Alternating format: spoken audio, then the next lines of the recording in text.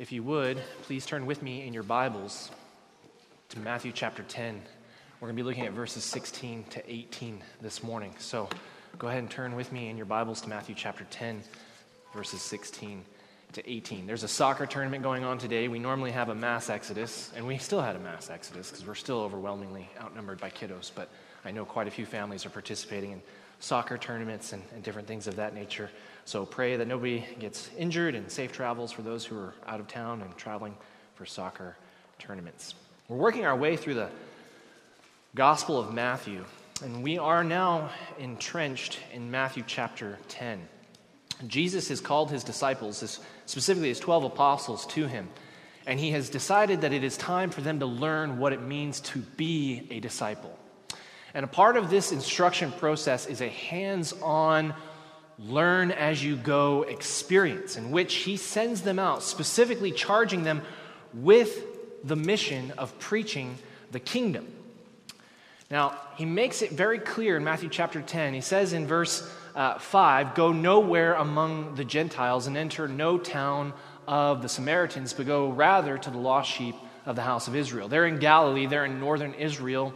South of them is Samaria. To the west of them, along the Mediterranean, the eastern coast of the Mediterranean, to the west of Galilee, there is Tyre and Sidon. These are Gentile regions, and so primarily what Christ is instructing them to do is to restrict their activities specifically to the regions immediately surrounding Galilee. So this is a short-term mission trip.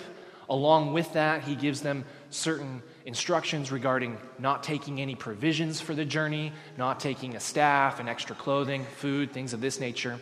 But you see here, we're going to read this in just a second, you see here today that even though he's only sending them out on a short-term mission trip, the lessons and the principles that they are learning in this short-term mission trip are going to be applicable to the totality of the rest of their lives.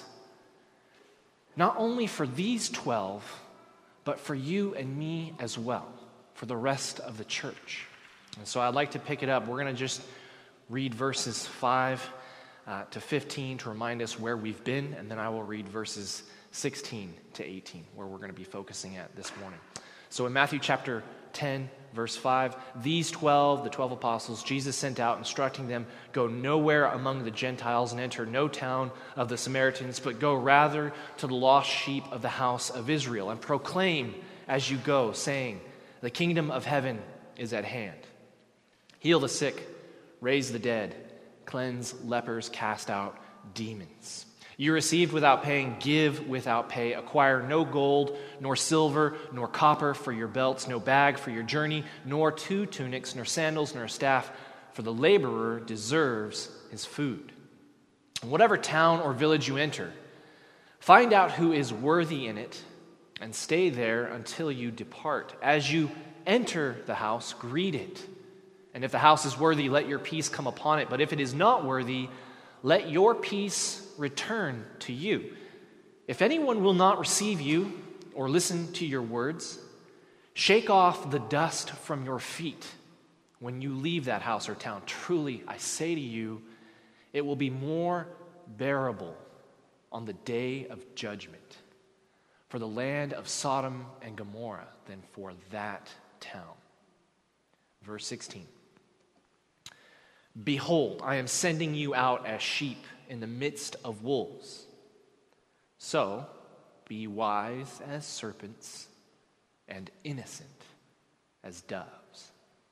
Beware of men, for they will deliver you over to courts and flog you in their synagogues, and you will be dragged before governors and kings for my sake, to bear witness before them and the Gentiles." Let's bow for a word of prayer.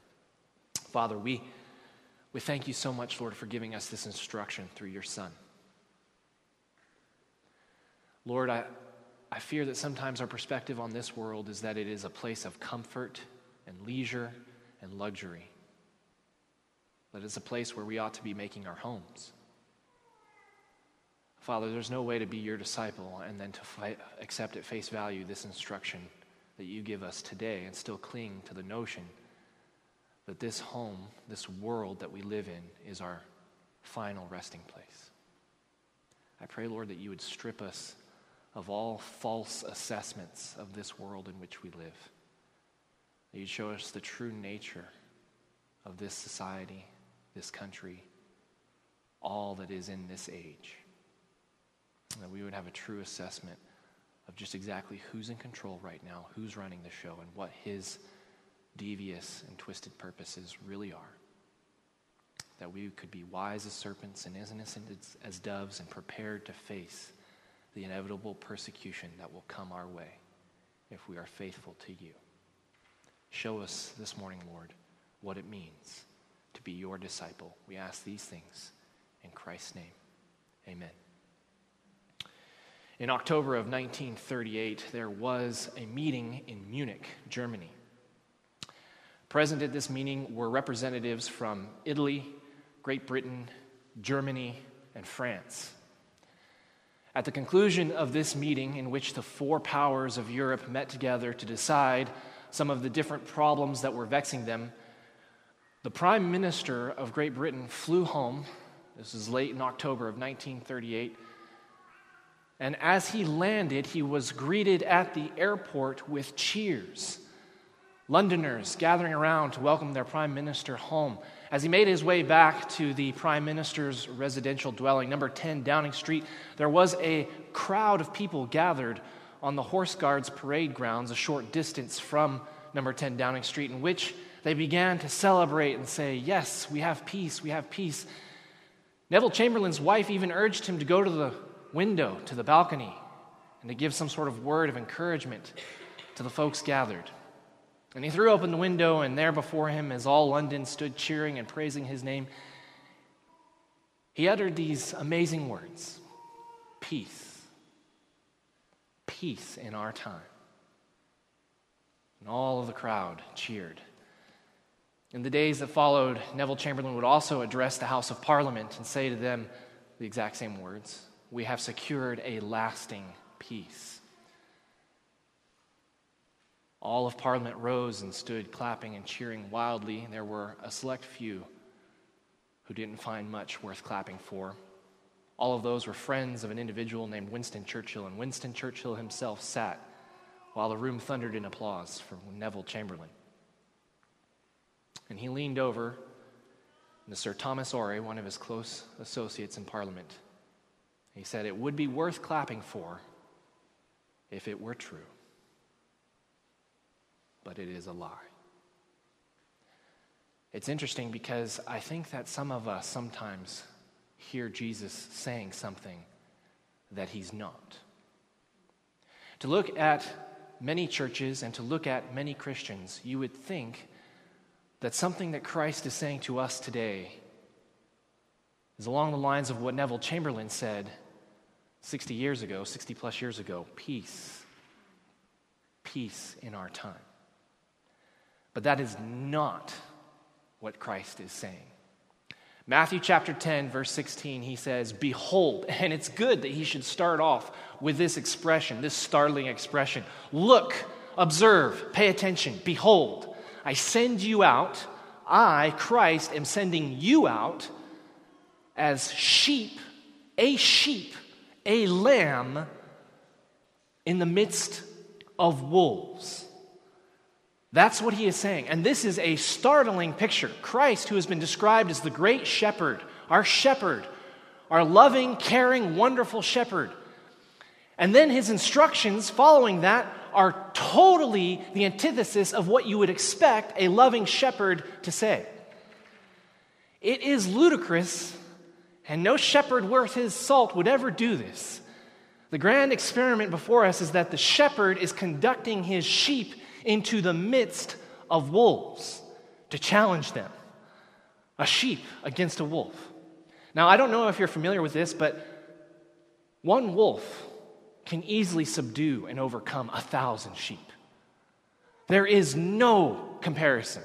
There is no hope of survival. Sheep cannot take on a wolf. Wolves are bloodthirsty, aggressive, and violent animals. They will throw themselves into a flock of sheep. They will bite, they will claw, they will rip, and they will tear. And they will feast on sheep. It only takes one wolf to destroy an entire flock. I read an account this past week. I never worked with sheep, but I read an account this past week of a shepherd who would have to stay awake by night, tending to flocks over in Scotland.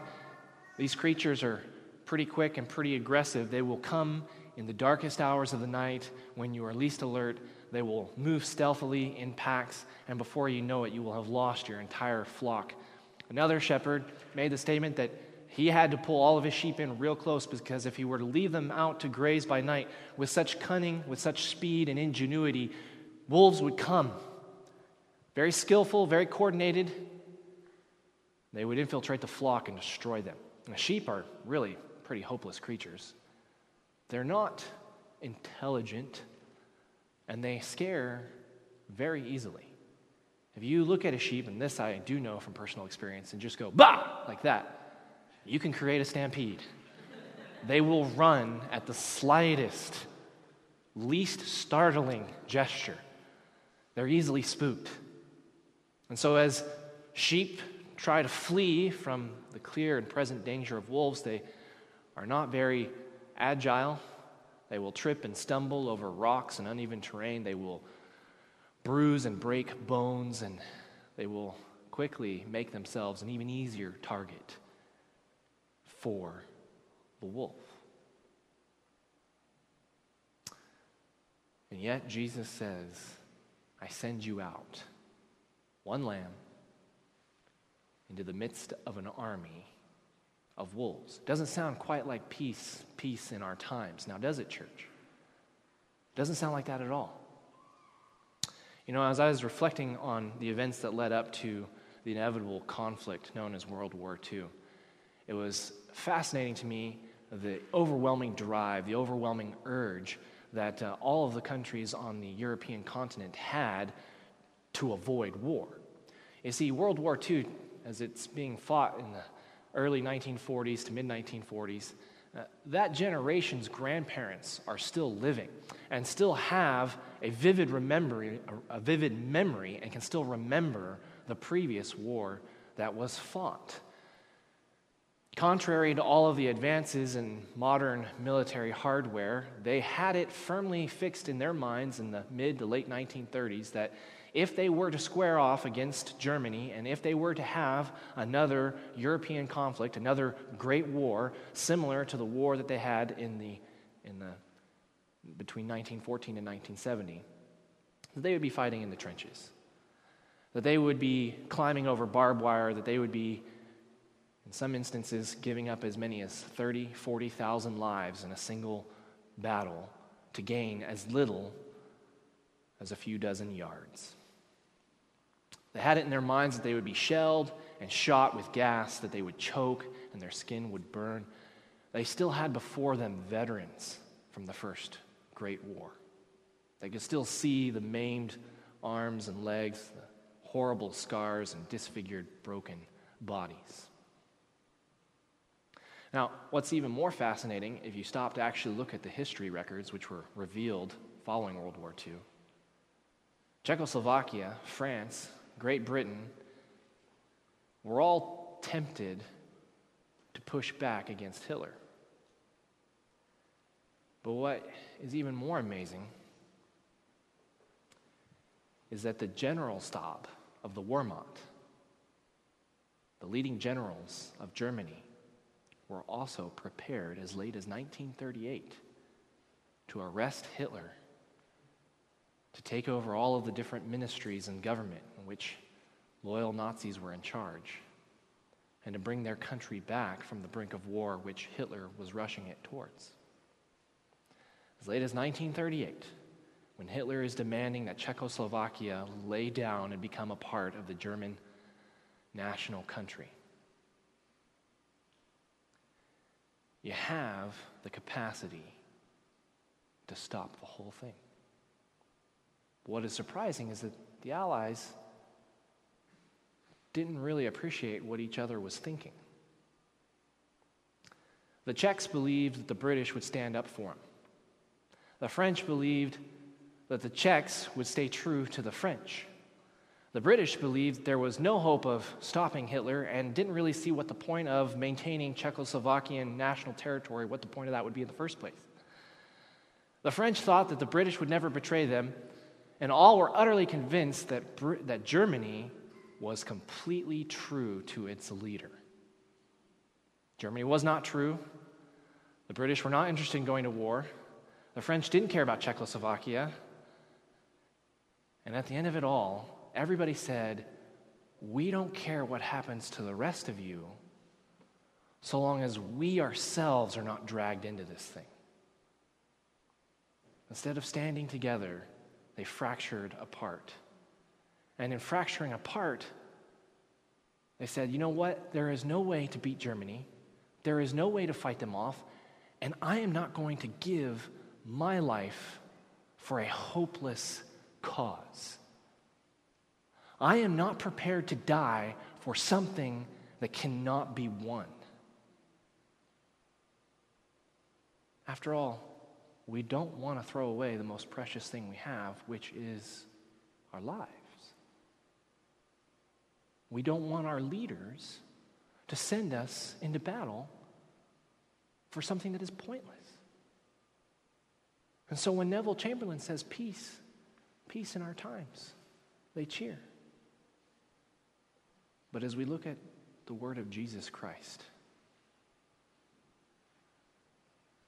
he says, you're a lamb, it's hopeless, there's no point in fighting, and yet nevertheless, I send you against the wolves. Now stop and think about that for a second, church. The picture we have here in verse 16 tells us something about what Christ's perspective is and what our own perspective needs to be. I do not want to give that which is most precious to me for something that is hopeless, for something that is pointless. Christ says, what is most precious to you, namely your life, is not what is most precious to me, your King.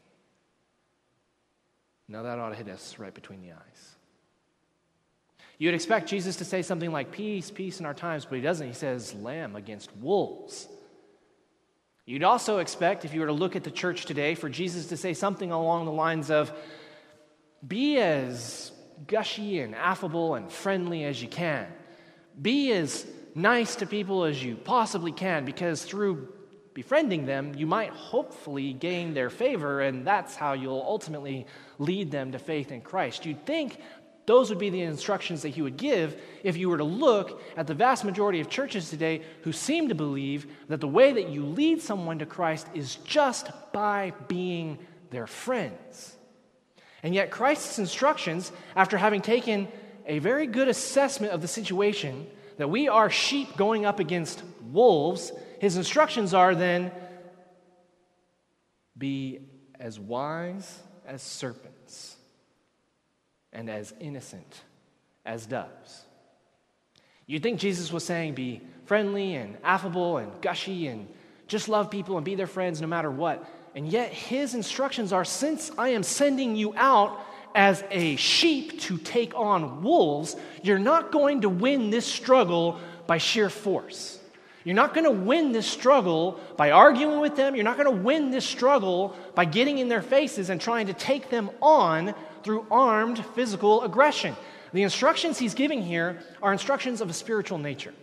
When we look at the serpent, we understand that in Jewish culture, and particularly as these disciples would have heard this expression, this is a crafty, cunning animal. In other words, Jesus is saying you need to employ tact. You need to employ subterfuge. You need to be very careful in the way that you approach people. He's not telling us to be gullible or naive, and he's not telling us just to go out there and be friendly and gushy. Christ's instructions are, in the same way that a snake will lay silent and quiet before he pounces, in the same way that a snake will slither and carefully position themselves, drawing the least amount of tension to themselves in order to capture their prey, in the same way that the snake, through quiet, careful cunning, will get themselves into a position to strike, in that same way that he employs wisdom to take on his prey, you, sheep going against wolves, need to also employ that same sort of tact, that same sort of careful subterfuge. Now, don't hear him saying something that he's not saying. As Christians, we are carefully called to engage individuals with integrity and truth. He's not saying be disingenuous and employ deceit. For the very next expression is, after he says be wise as serpents, he says be innocent as doves. Again, if you were to look at most of our churches today, you would think Christ, being the king of the church, was telling folks, just be friendly, affable, and gushy. Just be lovey-dovey. And yet his instructions are clearly balanced. Doves against serpents. Which means our approach to the neighbors that we have in our neighborhoods, our approach to the friends that we have at school, our approach to our colleagues at work must be one of wisdom and discernment, and yet it must be one of integrity and truthfulness. You would think that Jesus says, reason with men, for after all, they will hear you. Be their friends. What they really need is a good friend. Yet that's not what Christ says. He says, beware of men. In the very next line of instruction, he makes a statement. He says, beware of men. They're not as reasonable as you think. They're not as kind as you would assume. They're not necessarily your friends. So as we step back and we evaluate the notion that many of us cling to, that the first step towards leading someone to Christ is that we have to be their friends, I think we probably need to hear what Christ is saying here. His assessment of the world in which you and I live is radically different than our assessment. These individuals that we want to befriend are dangerous. These individuals that we want to get close to and wrap our arms around are described as wolves with fangs. These individuals whom we are called to confront with the truth of the gospel are individuals that we should be wary of. He says, beware of men. Why? They will hand you over to courts. When you tell them the truth, when you actually are as innocent as a dove and present the real world in which we are living, a world that stands under the judgment of God, they'll hand you over to be tortured. The courts that is being referred to here are most likely the courts that are of the synagogues. All of Israel is a religious institution. And so if you are living in Israel and you are Jewish, you are accountable to the local synagogue. Now, what this is referring to is synagogue discipline. And you guys might think church discipline is rough. Wait until I tell you about what they did in the synagogues if you got caught doing something or teaching something that you weren't supposed to. See, here, if you get into trouble and you violate the scriptures, we give you like 4 years to reconsider it. And then, if you still don't change your mind, then all that happens really is we just remove you from the church membership roster. That's not that bad. In this day and age, if you're caught teaching heresy or living in a way that is completely contrary to what the scriptures teach, they warn you once. Within a week's time, if you haven't made the appropriate changes, the appropriate alterations to your behavior, they'll hear it a second time, relatively quickly. And if they find that you're still guilty of the very thing which they warned you not to do, they will lash you with a whip 39 times. The rabbis taught that 40 lashes with the whip could produce death, so they don't want to kill you, so they will subtract 1. 39 is a reasonable number, apparently. And if you are teaching heresy or living as though you are a heretic, they will whip you. And let's not forget the final straw. They thought Jesus was a heretic. And what did they ultimately do to him? They strung him up on a cross for what they considered to be his blasphemy. Stoning was a very present danger to the Jew who didn't toe the religious establishment's line. Jesus' instructions to his disciples are, go out and preach the truth, but be wary of men, for they will hand you over to councils. It says they will hand you over to courts, and they will flog you in their synagogues. So ultimately, if the religious establishment isn't on your side, the good news is that at least we can trust in the government. You'd expect Jesus to say, at the end of the day, if you're not getting a fair hearing in church, at least try your case in a court of law. That's what you'd expect Jesus to be saying if you were to evaluate the way some of our churches operate and function these days. But that's not what Christ is saying either. Not only should you be wary of men, not only should you be wary of the synagogues, but you should be wary of the government as well. He makes the statement in verse 18, you will be dragged before governors and kings for my sake. Again, if you guys were to stop and look at many, many churches today, you'd expect Jesus to say, peace, peace in our time, but he doesn't say that. You'd expect Jesus to say, be gushy, affable, and as friendly as you possibly can, but he doesn't say that. You'd expect Jesus to say, try to make these guys your friends because they can be trusted and they're friendly people, but he doesn't say that. You'd expect him to say, at the end of the day, churches are essentially all of them good places to be, but he doesn't say that. And at the end of the day, if you were to look at our churches, you say the final option for us is our government, and yet Jesus doesn't say that. Our assessment of our world is in complete conflict with our King's assessment of this world. Do you guys hear that? Is that hitting a nerve with you? The place in which we live is dangerous. The people which surround us have been compared to wolves. The society in which we preside, which has authority over us, has been identified as sinister, something which we shouldn't be trusting. Here's the truth.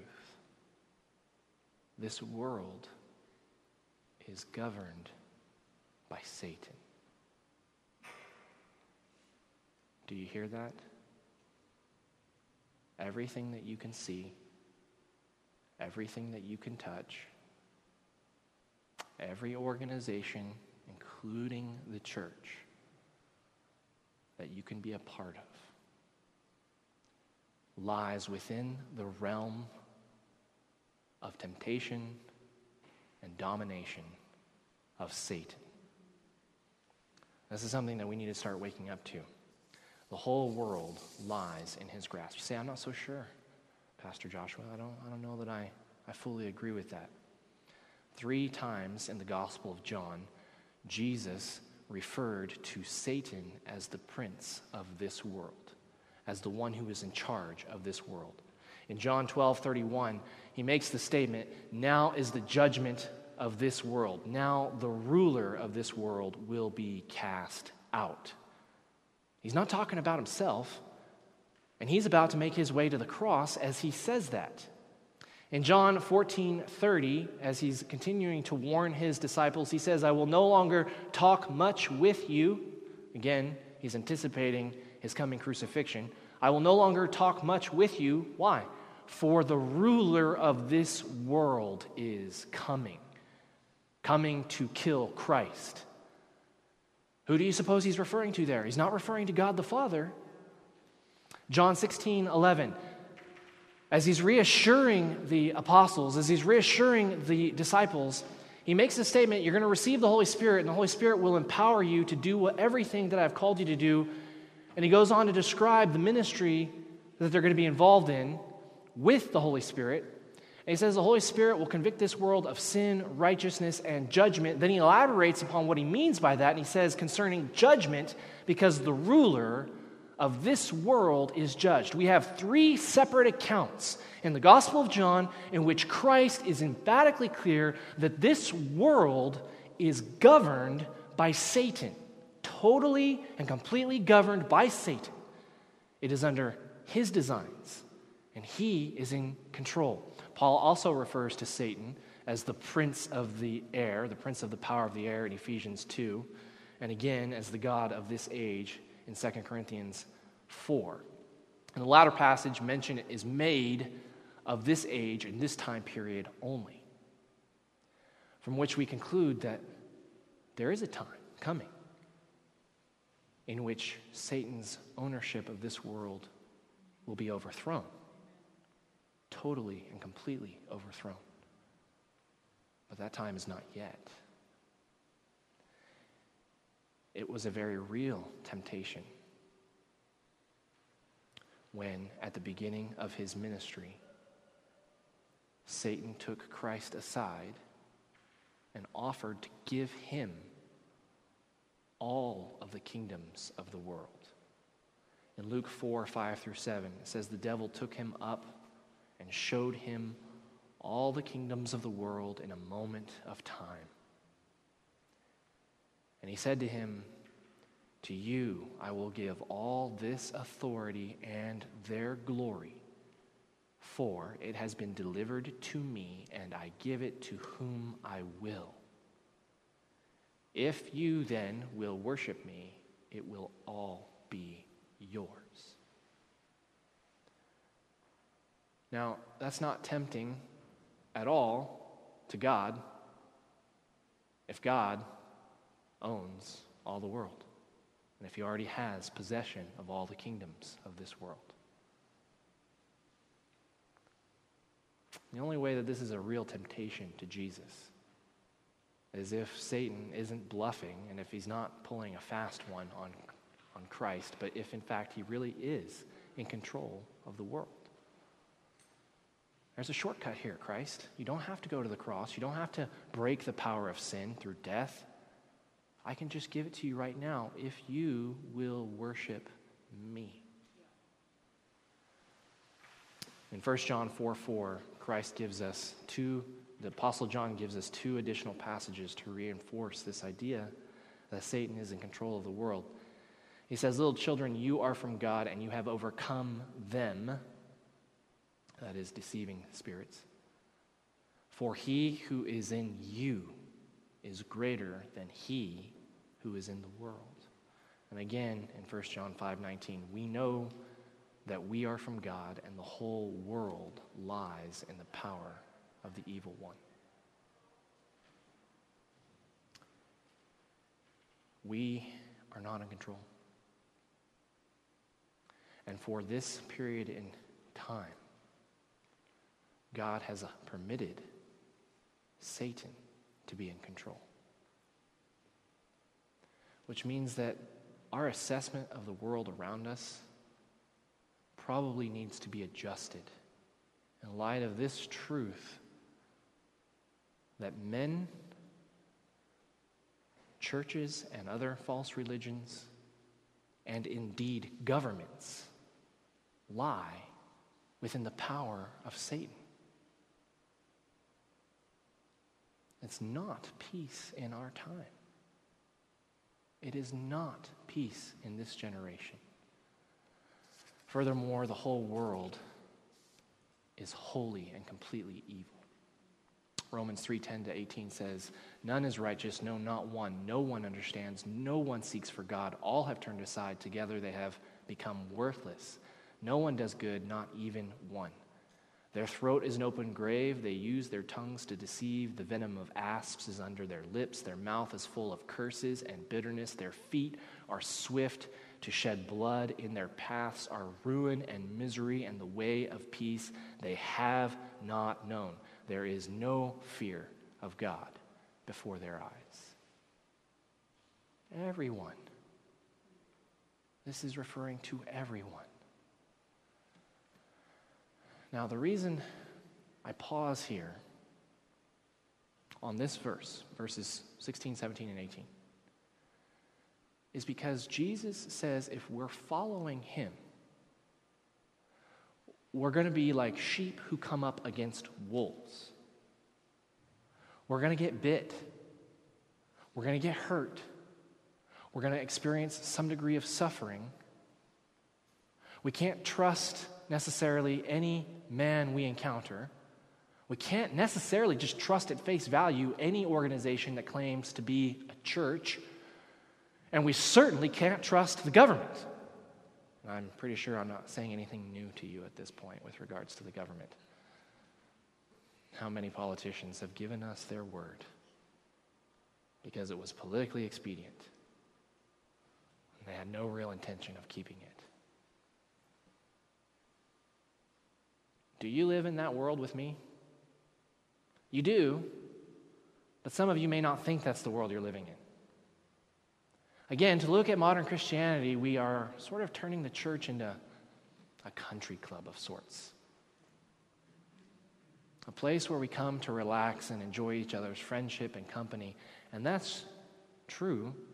These are places where we come to relax and enjoy each other's company. But Christ seems to have a deeper purpose in his instructions to the apostles and us when he gives us the warning that the world we're going up against is like a wolf. We're like little sheep. You notice the last phrase. He says you're going to be brought before governors and kings and so forth and so on. Now look at this. Look at this expression. For my sake.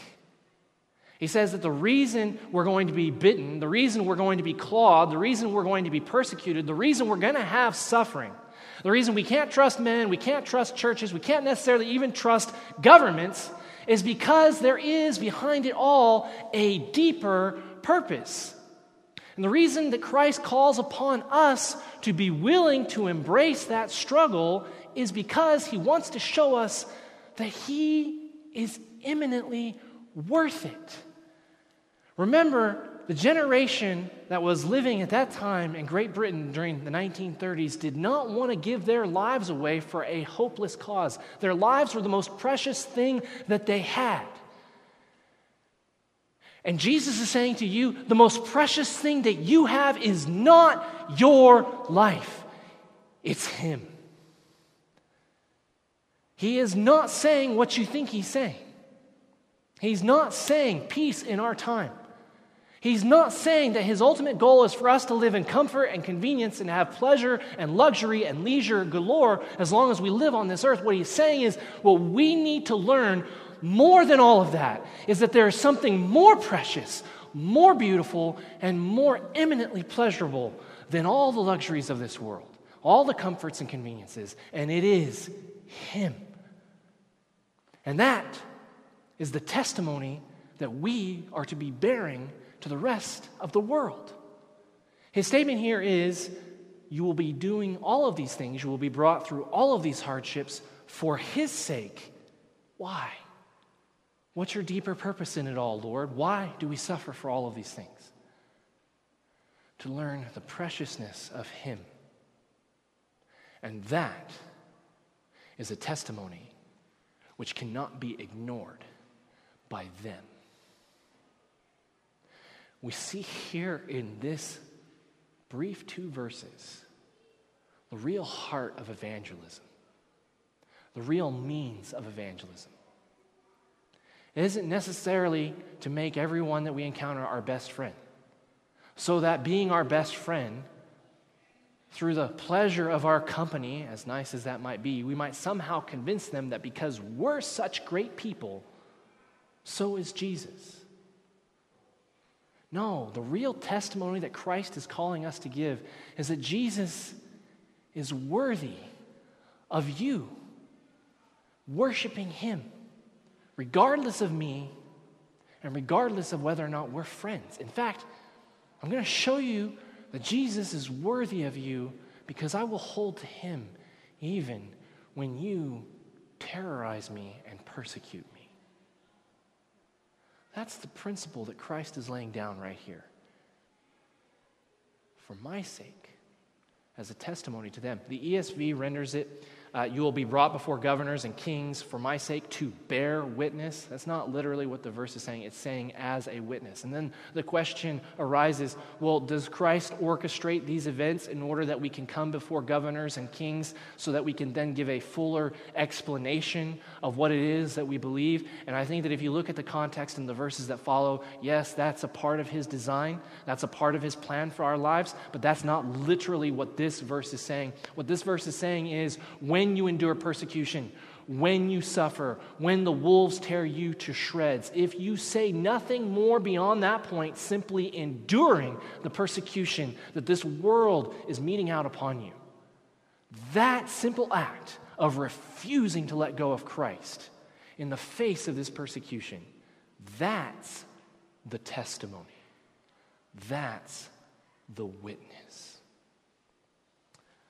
Before we close this morning, I'd like to invite you to turn with me to Peter, 1 Peter chapter 4. And this verse really sums it up. I think Peter, writing 30, 40 years after Christ gave his life, really nails it on the head what Christ is saying here in Matthew chapter 10, verses 16 to 18. Peter, writing to a church that is experiencing persecution. Peter, writing to a church that is being hounded and hunted by the Roman authorities, that is being imprisoned, that is being tortured and executed. And even worse than that, a church that is being made to watch as their loved ones are persecuted and tortured. To reassure them, do you suppose he says, it's okay, guys. Just go into hiding. Just flee from it all. Look at the encouragement that he gives to them. Since therefore Christ suffered in the flesh, arm yourselves with the same way of thinking. Jesus did it. We need to do it too. This needs to be your mentality. This needs to be what you think and what you believe and what you hope in. That you will be like Christ and approach this world the same way that he approached the world. 4, purpose clause. Here we go. Whoever has suffered in the flesh has ceased from sin. Now, obviously, Peter isn't saying that if we engage in evangelism and if we engage in testimony and witnessing for Christ, that we will obviously never sin again. Peter isn't saying that if you'll just go out and tell your neighbor about Jesus, you will attain spiritual perfection. That's not what he's saying. What he is saying is that if you will go out and willingly embrace suffering for the sake of Christ, even though we still make mistakes, even though we still sometimes engage in behavior that is sinful, at its core, the fundamental root of sin has been destroyed because there is something that you value in this life more than yourself. That's what it means to be a Christian. If you are willing to suffer for Christ, you cannot be living in sin. That is, you cannot be pursuing sin and having an ultimately lost and wicked heart anymore. Because there's something in this world that you value more, and that's Christ. That's the testimony that we're called to bear. World War II was going to be fought no matter how many concessions, no matter how many compromises, no matter how often the British or the French governments gave in. You know, for 6 straight years, they gave Hitler everything he ever wanted, and at the end of the day, the man just wanted to fight. That's the world we live in. That's the Satan we struggle with. So for every compromise, for every negotiated deal, for every agreement we make with this world in the hopes that we can get along with it, just know that the bill is always going to come due. we will always, sooner or later, despite every concession offered, have to fight against the present darkness that rules this world. So you might as well stop making deals, guys. You might as well stop negotiating. You might as well stop compromising. And you might as well start standing up for Christ. Because at the end of the day, I got good news. Jesus wins. And Satan loses. And though we are all Christians and we will all ultimately go to heaven one day, we don't want to show up there looking like Neville Chamberlain, appeasers and compromisers who brokered away everything to a demon that was going to fight us no matter what. Don't be that way. There are things that are taking place in our church right now. We are preparing for the future. We're thinking about what the future holds for us as a church. Even now, as I speak, there are members of the Vision Committee who are actively working. They are interviewing you. They are looking at the real situation of our church, financially, personnel, and otherwise.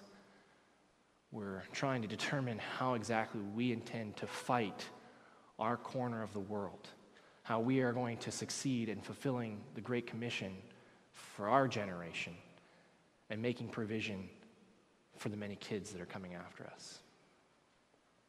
You should be in prayer for them. And you should be diligent for those of you who are not being very prompt in terms of responding to their requests for an interview. You should clear your calendar and sit down with them and prayerfully talk with them about what the Spirit of God is saying to you in terms of how we need to proceed for the next 10, 15, 30 years. At the conclusion of all the political wrangling of the 1930s, ultimately the Luftwaffe, the German Air Force, came to bomb London, despite every concession and every opportunity to negotiate. And as Winston Churchill became the prime minister, took his nation's highest office, he said to his cabinet, "I have nothing to offer you but blood, toil, tears, and sweat." And so here we are, a young church. The average age of our church is somewhere around 12. It's true. I'm shocked that there are so many adults in the room today. Normally, when the Exodus happens, we're like bare minimum like 10, 15 people. But the average age of our church is 12. On any given Sunday, we have around 70, 75 in attendance. Some Sundays when there's no soccer tournaments and people aren't traveling or it's not a holiday weekend, we have as many as 80, 85. The children outnumber us. We have almost 50 children in this place of worship every week. The vast majority of our children are nursery and jam kids, which is why when you average it all out, we're about 12 years old as a church. The future is before us. The future is now. And to the kids, we have to say, all we have to offer you is blood, toil, tears, and sweat. Even now, we are engaged in action in Cache Creek, Logan Lake, and we're in the opening moves of entering into Chase and establishing a Bible study there. Not to mention the fact that we must begin preparing and planning down the road for church planting efforts to take place in Merritt, as well as Barrier and the Shuswap. We are not going to have peace in our generation. We are in the beginning stages for the life of our church of what will be the greatest struggle, not only of our lives, but in the history of the world. What is our policy, you ask? What is it that we are thinking about doing? Are we going to build a building? No, that's not our policy. Are we going to merge with another church? No, that is not our policy. Are we going to buy land in the hopes that one day we will build a church building? And I answer, no, that is not our policy. What then is our policy? In the words of Winston Churchill, I can answer it in one word. Our policy is victory. Victory at all costs, victory in spite of all terror, victory however long and hard the road may be. It must be realized that without victory there will be no survival. So regardless of what we as a church ultimately choose to do, whether it be merge, build, buy, the ultimate policy that we have is victory. As you look at your neighbors, your goal should be to share the truth of Jesus Christ with them, to confront them with the truth. In short, your goal should be to defang your neighbors, to strip the hair from their back, and to plunge the sword of the Spirit, which is the Word of God, into their black heart, in order that they might choose to become somebody totally different through the grace of God. Your goal is not to make peace with your neighbors. Your goal is that your neighbor might choose to make peace with Christ, regardless of whatever conflict and turmoil in which you engage to see that happen. And so that is our goal. Victory. I pray that that would be your goal. Let's bow for a word of prayer.